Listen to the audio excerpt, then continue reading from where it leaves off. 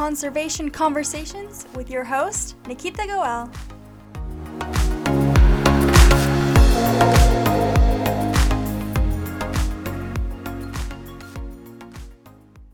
Hello, everybody. Welcome to the second episode of my podcast.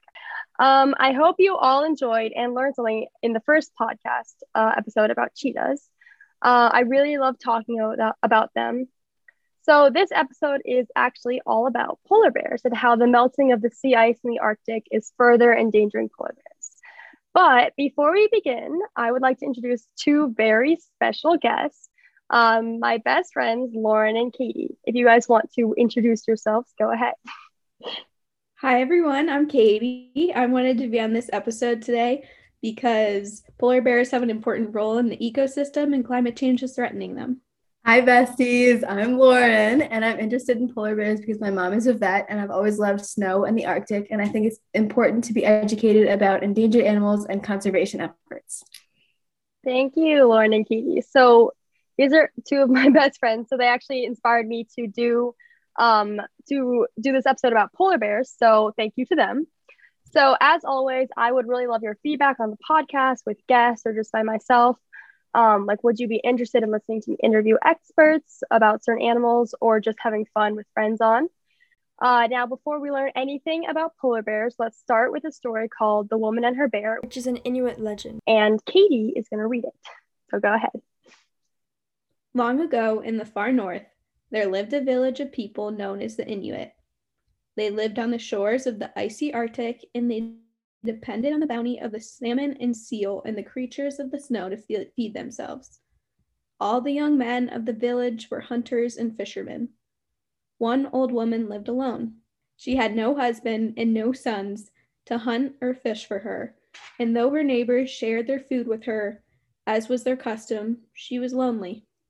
She longed for a family of her own. She often walked along the shore, looking far out to sea, praying that the gods might send her a son. Winter day, the woman was walking by the sea when she spotted a tiny white polar bear sitting all alone on the thick ice. At once she felt a kinship toward him, for he looked as lonely as she. His mother was nowhere in sight. Someone must have killed her, she said softly, and she walked onto the ice, picked up the cub, and looked into his eyes. You will be my son, she said. She called him Kunik. The old woman took her cub back to her home. From that day on, she shared all of her food with Kunik, and a strong bond grew between the two. The village children loved Kunik too. Now the woman was never lonely, for her son, the bear, and all the village children kept her company all day. She would stand by her igloo and smile as Kunik and the children rolled in the snow and slid on the ice. Kunik was gentle and with the children as if they were his brothers and sisters. Kunik grew taller and smarter. The children taught him to fish. By springtime, he was fishing on his own, and every afternoon he came home carrying fresh salmon for his mother. The old woman was now the happiest of all the villagers. She had plenty of food and a son she loved with all her heart. So proud of her little bear that whenever he returned home, she would proudly say to anyone nearby, "He's the finest fisherman in all the village." Before long, the men began to whisper among themselves. They knew the bear was the most skillful fisherman of the village. They began to feel envious. What will they do? They asked each other. That bear brings home the fattest seals and the biggest salmon. He must be stopped. One of the men said. He puts us to shame. They all turned and looked at him. They nodded slowly, for although they were envious, they knew how much the old woman loved the bear. We'll have to kill him. He has grown far too big, one man said. One by one, the others agreed, for their envy made them stupid and mean. Yes, the others said. He is a danger to our families. A little boy overheard the men talking. He ran to the old woman's house to tell her of the terrible plan. When the old woman heard the news, she threw her arms around her bear and wept. No, she said, they must not kill my child. At once she set to visit every house in the village. She begged each man not to kill her beautiful bear. Kill me instead, she wept. He is my child. I love him dearly. He is fat. some of the village men said. He will make a great feast for the whole village. He is a danger to our children, the others said. We cannot let him live. The old woman saw that the man was determined to kill her son. She rushed home and sat down beside him. Your life is in danger, Kunik. You must run away. Run away and do not return, my child. She wept as she spoke and held him close. Run away, but do not go so far that I cannot find you, she whispered. And though her heart was breaking, she sent Kunik away. He had tears in his eyes, but he obeyed his mother's wishes. For many days, the old woman and the children grieved their loss. And one day, the old woman rose at dawn and was determined to find Kunik. She walked and walked, calling out his name. After many hours, just as the old woman feared she would never find him, she saw her bear running toward her. He was fat and strong, and his coat was shimmering white. They embraced, and the old woman whispered, I love you. But Kunik could see that his mother was hungry, and so he ran to get her fresh meat and fish. With tears in her eyes, the old woman cut up the seal and gave her son the choicest slices of blubber. Promising to return the next day, she set off for home, carrying her meat, her heart filled with joy.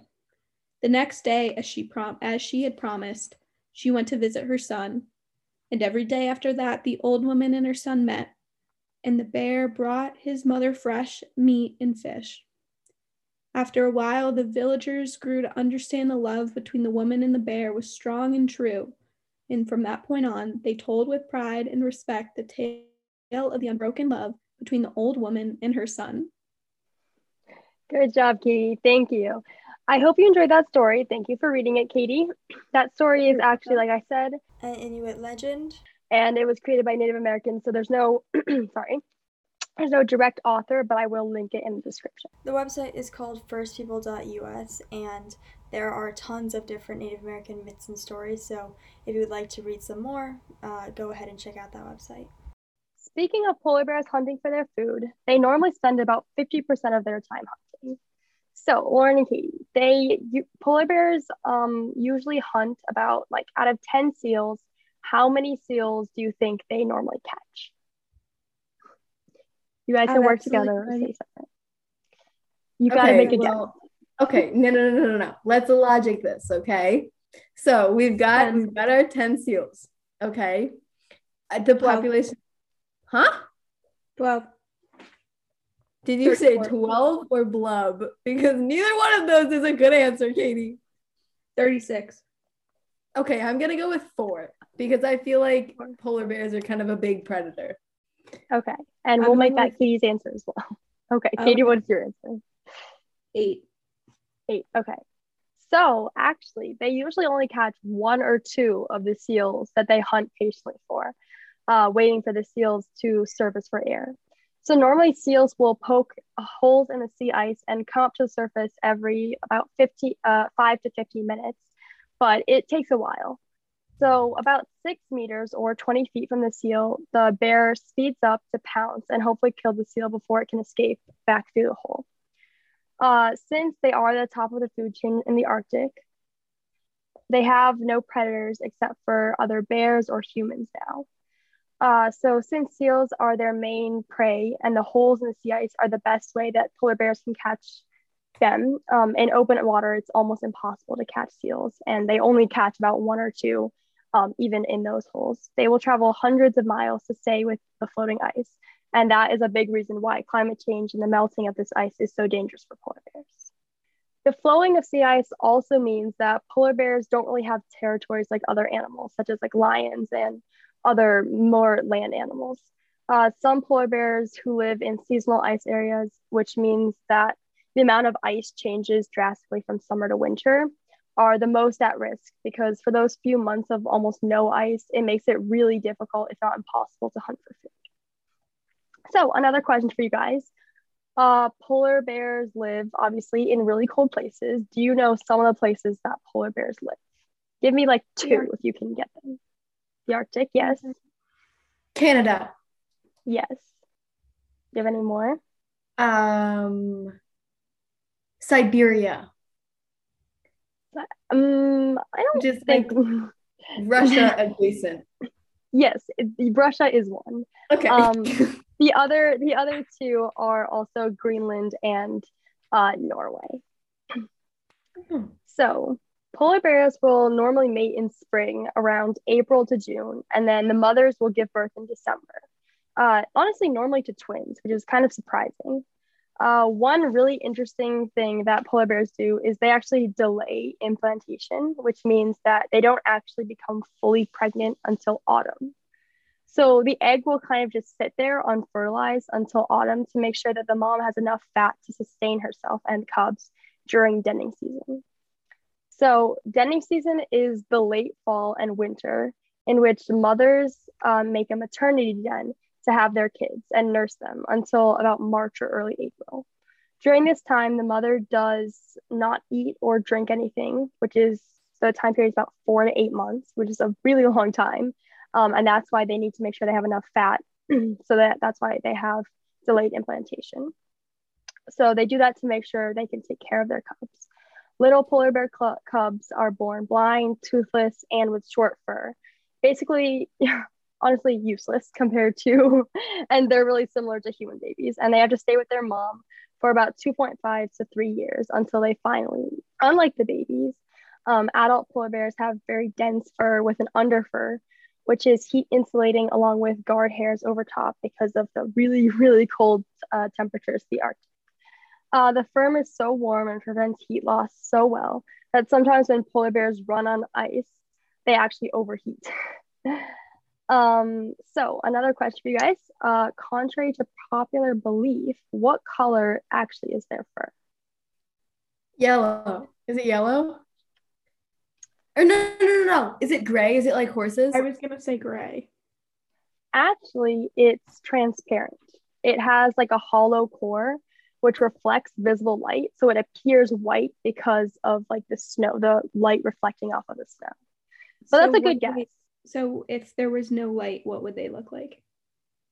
They would, I don't even know. They would just have transparent fur. I mean, light is definitely like based on our eyes, we see visible light. So I don't really know what they look like. I love this. I'm not sure. So I have a question. Mm-hmm. Yeah. We know that baby polar bears stay with their mama polar bears for like 3 years, but what's the general lifespan of a polar bear? So the lifespan of actual polar bears is about 25 years, which is pretty long.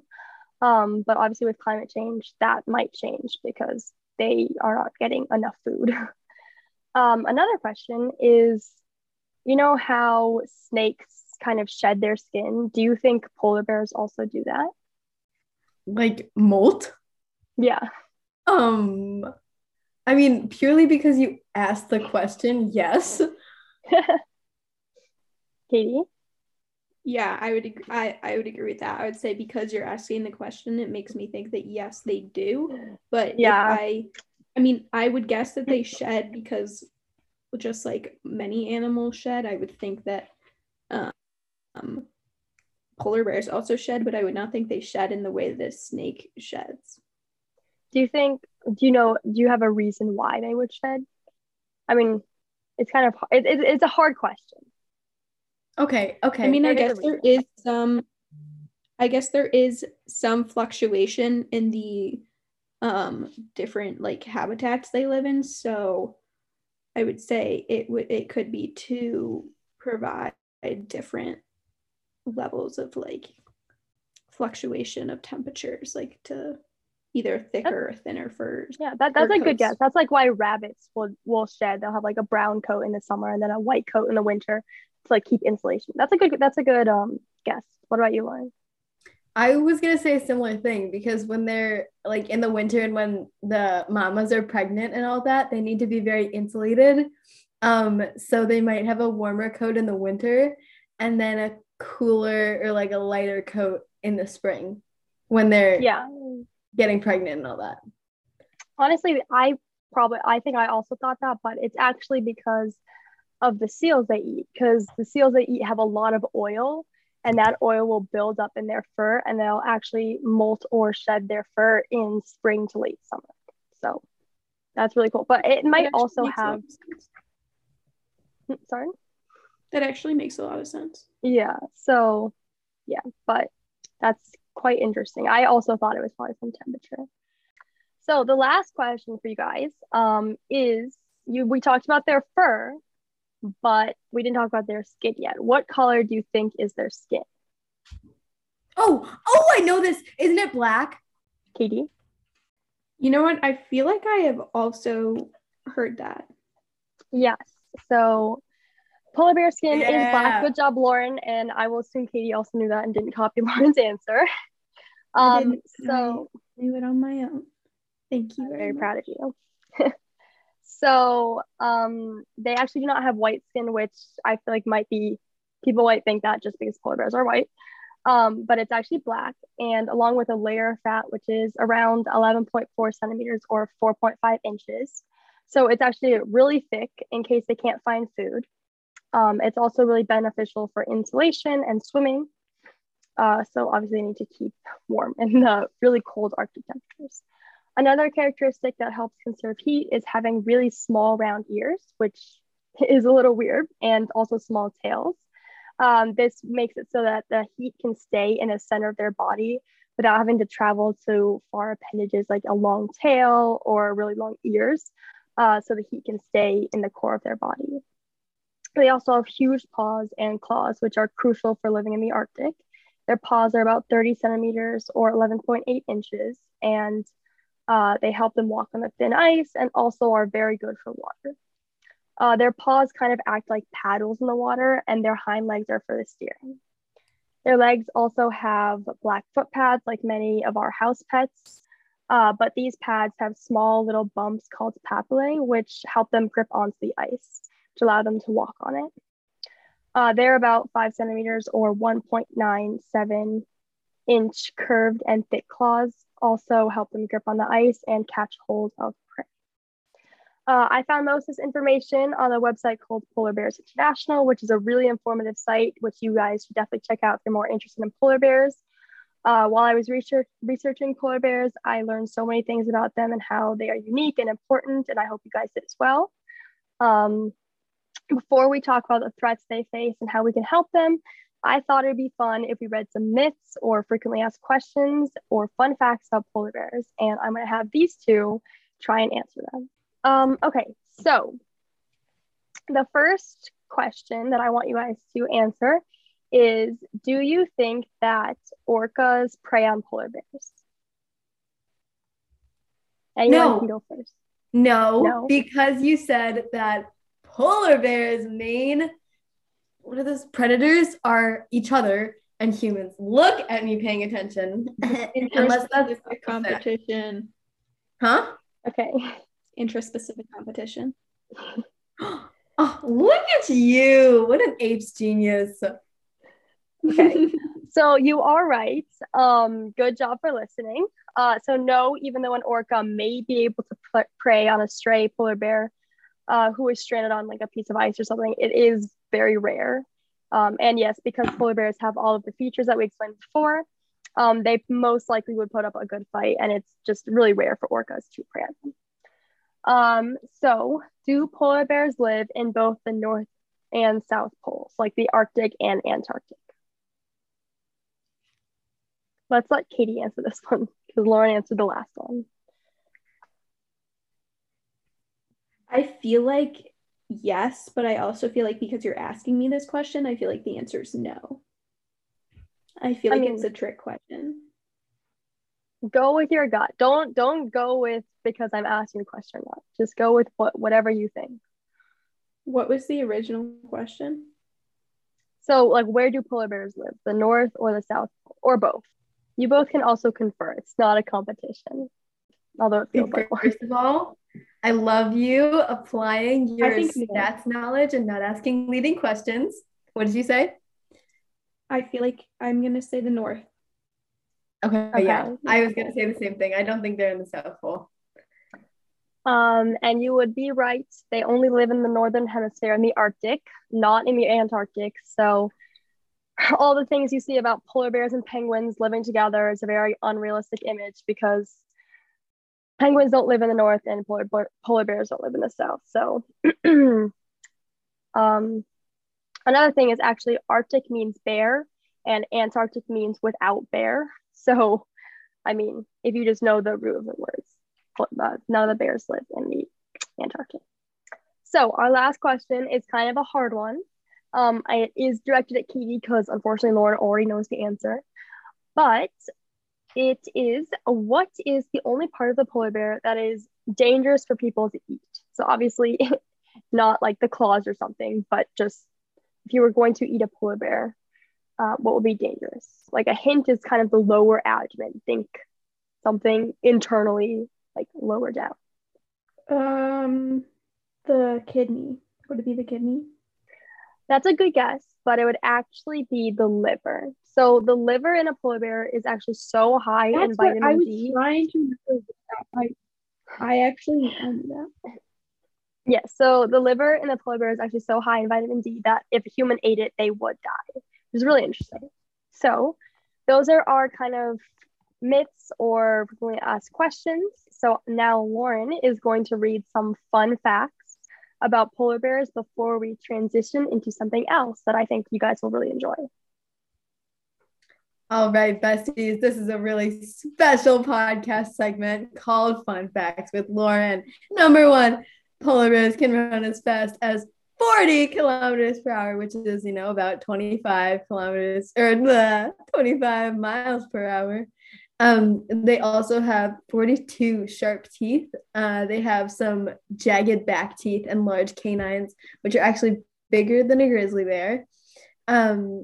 Their paws are pretty big. They're about a foot wide, which is also about 30 centimeters, which is roughly the size of a dinner plate. And it allows them to walk on snow and the ice to get their little seals because they can spread their paws out.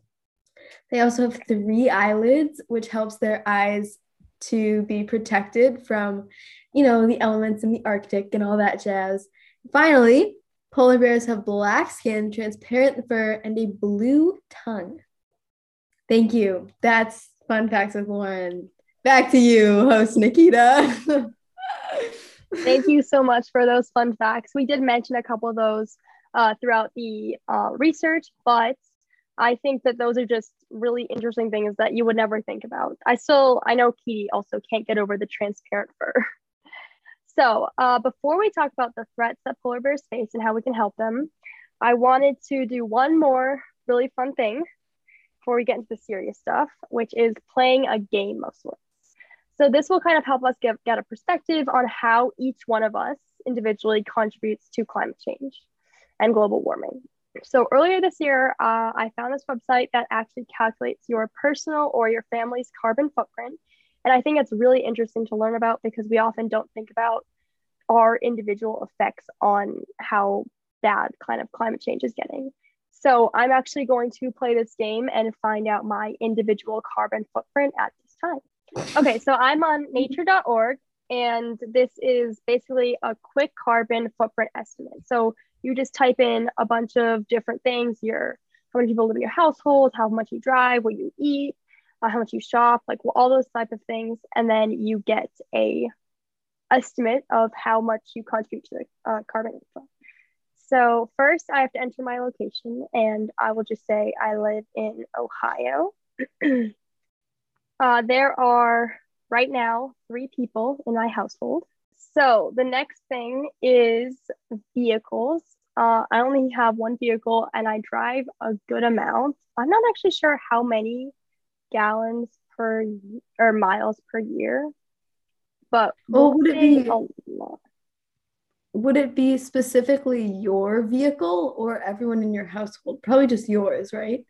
I'm just gonna do my vehicle. I did put there's 3 people in my house, but I'm just gonna do it for me because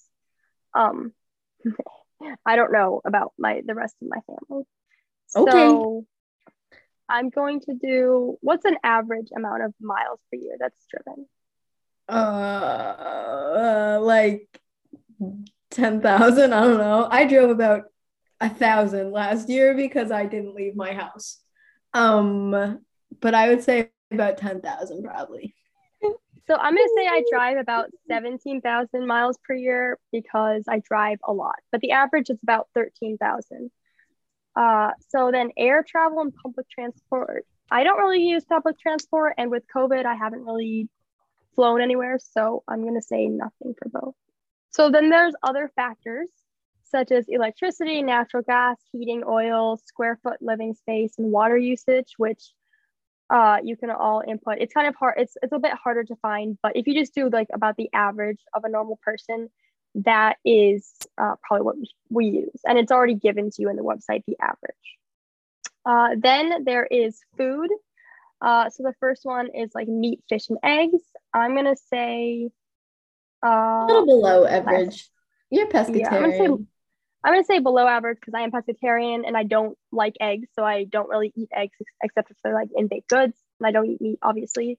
So I have fish maybe like once a week, and that's kind of all. Then grains and baked goods, I'll say a little bit more than average, maybe. Dairy, I'll say less than average because I don't really drink milk or eat cheese that often.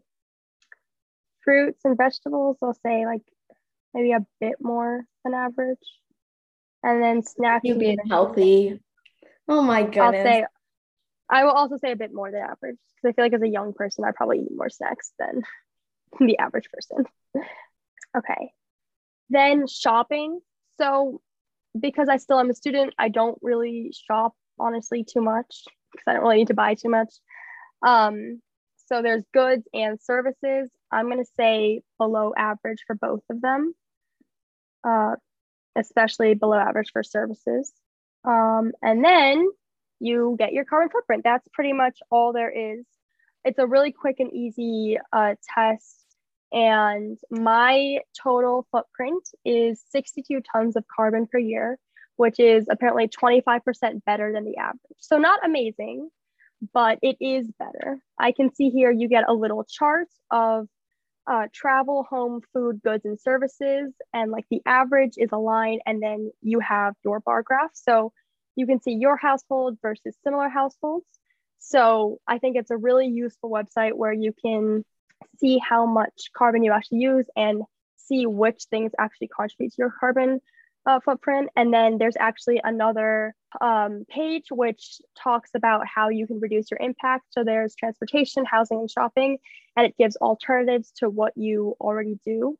So I think this website, everyone should go check it out. It's actually a really fun way to learn what your carbon footprint is. And it just takes, I don't even know, it took me like 5 minutes. So yeah. So I think that, like I said, going on these websites and learning about how every action impacts the world around us is really interesting and also puts perspective on how important conservation is. So now let's talk about what we have been waiting for, which is why polar bears are endangered and how we can help them. So some of the threats that polar bears face are, as I've mentioned before, the loss of sea ice, which is a really big problem for them. And that leads polar bears to not be able to find food, honestly, or catch it because they won't have those holes in the ice. And that has led to attacks in northern coastal communities. So sea ice is necessary for polar bears to hunt for seals, and climate change is rapidly melting the ice. Without solid ice in the Arctic, polar bears are being forced to retreat towards coastal communities in search for food. And this issue is common with many other animals as well because of the destruction of forests or other habitats. Since polar bears are found in coastal communities, this is an obvious risk to both people and animals, resulting in deaths and conflict between both of them. And this is extremely detrimental to the polar bear populations and is obviously really tragic for these communities. This is why the sea ice being strong and there being a lot of it is so important for these bears. Polar Bears International is trying to educate people who might be in contact with polar bear to use bear spray or other non-lethal deterrents to stop polar bears instead of killing them. So bear spray is actually really similar to pepper spray, which is used as a self-defense tactic and can be sprayed in an attacker's face or eyes.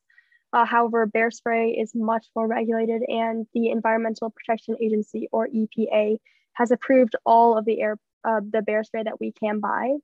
Whereas pepper spray, on the other hand, can be weaker or stronger than bear spray and should never be used on animals because it can harm them. So make sure you have bear spray and not pepper spray. Different communities have also learned to somewhat live alongside polar bears, which greatly reduces human-bear conflict.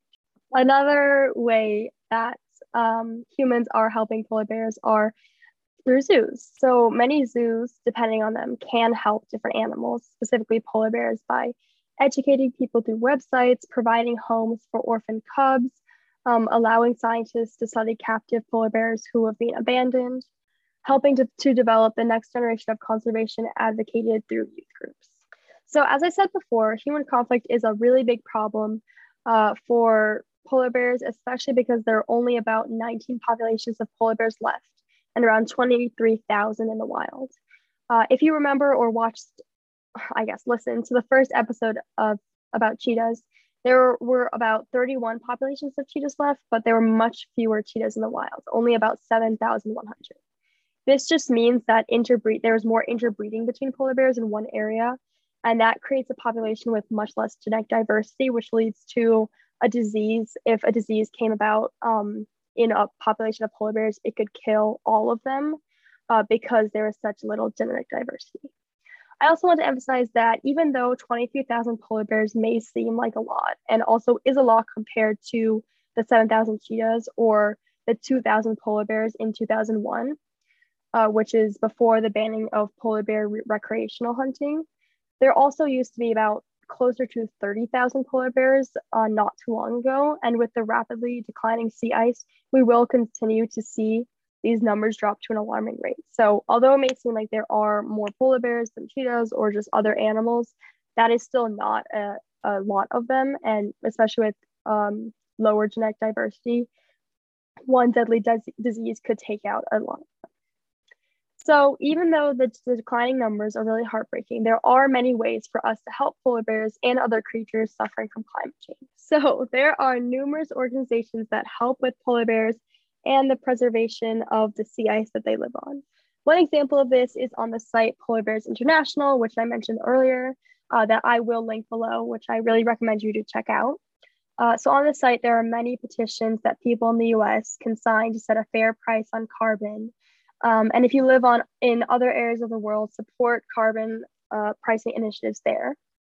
Since the output of carbon is the primary cause for global warming, putting a fair price on carbon will help reduce the amount of carbon that big companies use, which is the primary cause for carbon output and therefore global warming. On a smaller scale, the carbon footprint of an individual can be calculated on different sites, and we can all see how much we individually contribute to the global warming crisis. And hopefully for polar bears, other animals, and our world in general, we can all come together to save our planet. Another really interesting and amazing initiative on this site is the Save Our Sea Ice campaign, or SOS. This campaign celebrates action to slow climate change and tries to support foundations that include shifts in transportation, energy use, and food production. And now Lauren's going to say a little bit more about what you can do individually. Speaking up to support policies, laws, and petitions that encourage big corporations to reduce their greenhouse gas emissions and create a more sustainable society is one of the best things individuals can do. However, making small changes to your daily life, like turning the faucet off when you're not using it, not leaving the lights on all the time, walking or biking instead of driving, buying more sustainable products, and many more small things could have an impact if we all come together to save the only planet that we have. Finally, Katie is going to talk a little bit more about how sea ice is declining before we wrap it up. As Nikita has mentioned earlier, climate change is the main factor for the declining number of polar bears because of the melting of sea ice, which is what polar bears use to hunt. As the sea ice continues to decline, the amount of time polar bears can hunt in order to store fat for when it becomes warmer will also decline, and because polar bears are unable to adapt to the rapidly changing ecosystem, they will most likely become extinct in the near future. Thank you, Katie and Lauren. So that is the end. That is the end of the podcast for today. I really hope you enjoyed this episode about polar bears, as well as my very special guests, Lauren and Katie. Thanks, I wanted to bring them on to show you that even if you're not crazy about animals like me, any of you could help these amazing creatures and make a difference, even if it is small. Educating yourself is honestly one of the best things you can do, because through education, honestly, is how change is made. So, like I said, it was actually their idea to do polar bears this episode, and it was really fun for me to research them. I hope you learned something from this episode because these amazing creatures are slowly going to become more and more endangered because of the melting sea ice due to climate change. Polar bears are extremely important in the Arctic ecosystem, and without them, the system would be unbalanced. So I hope you spread awareness about these amazing animals, and thank you so much for listening. Bye, guys. Bye.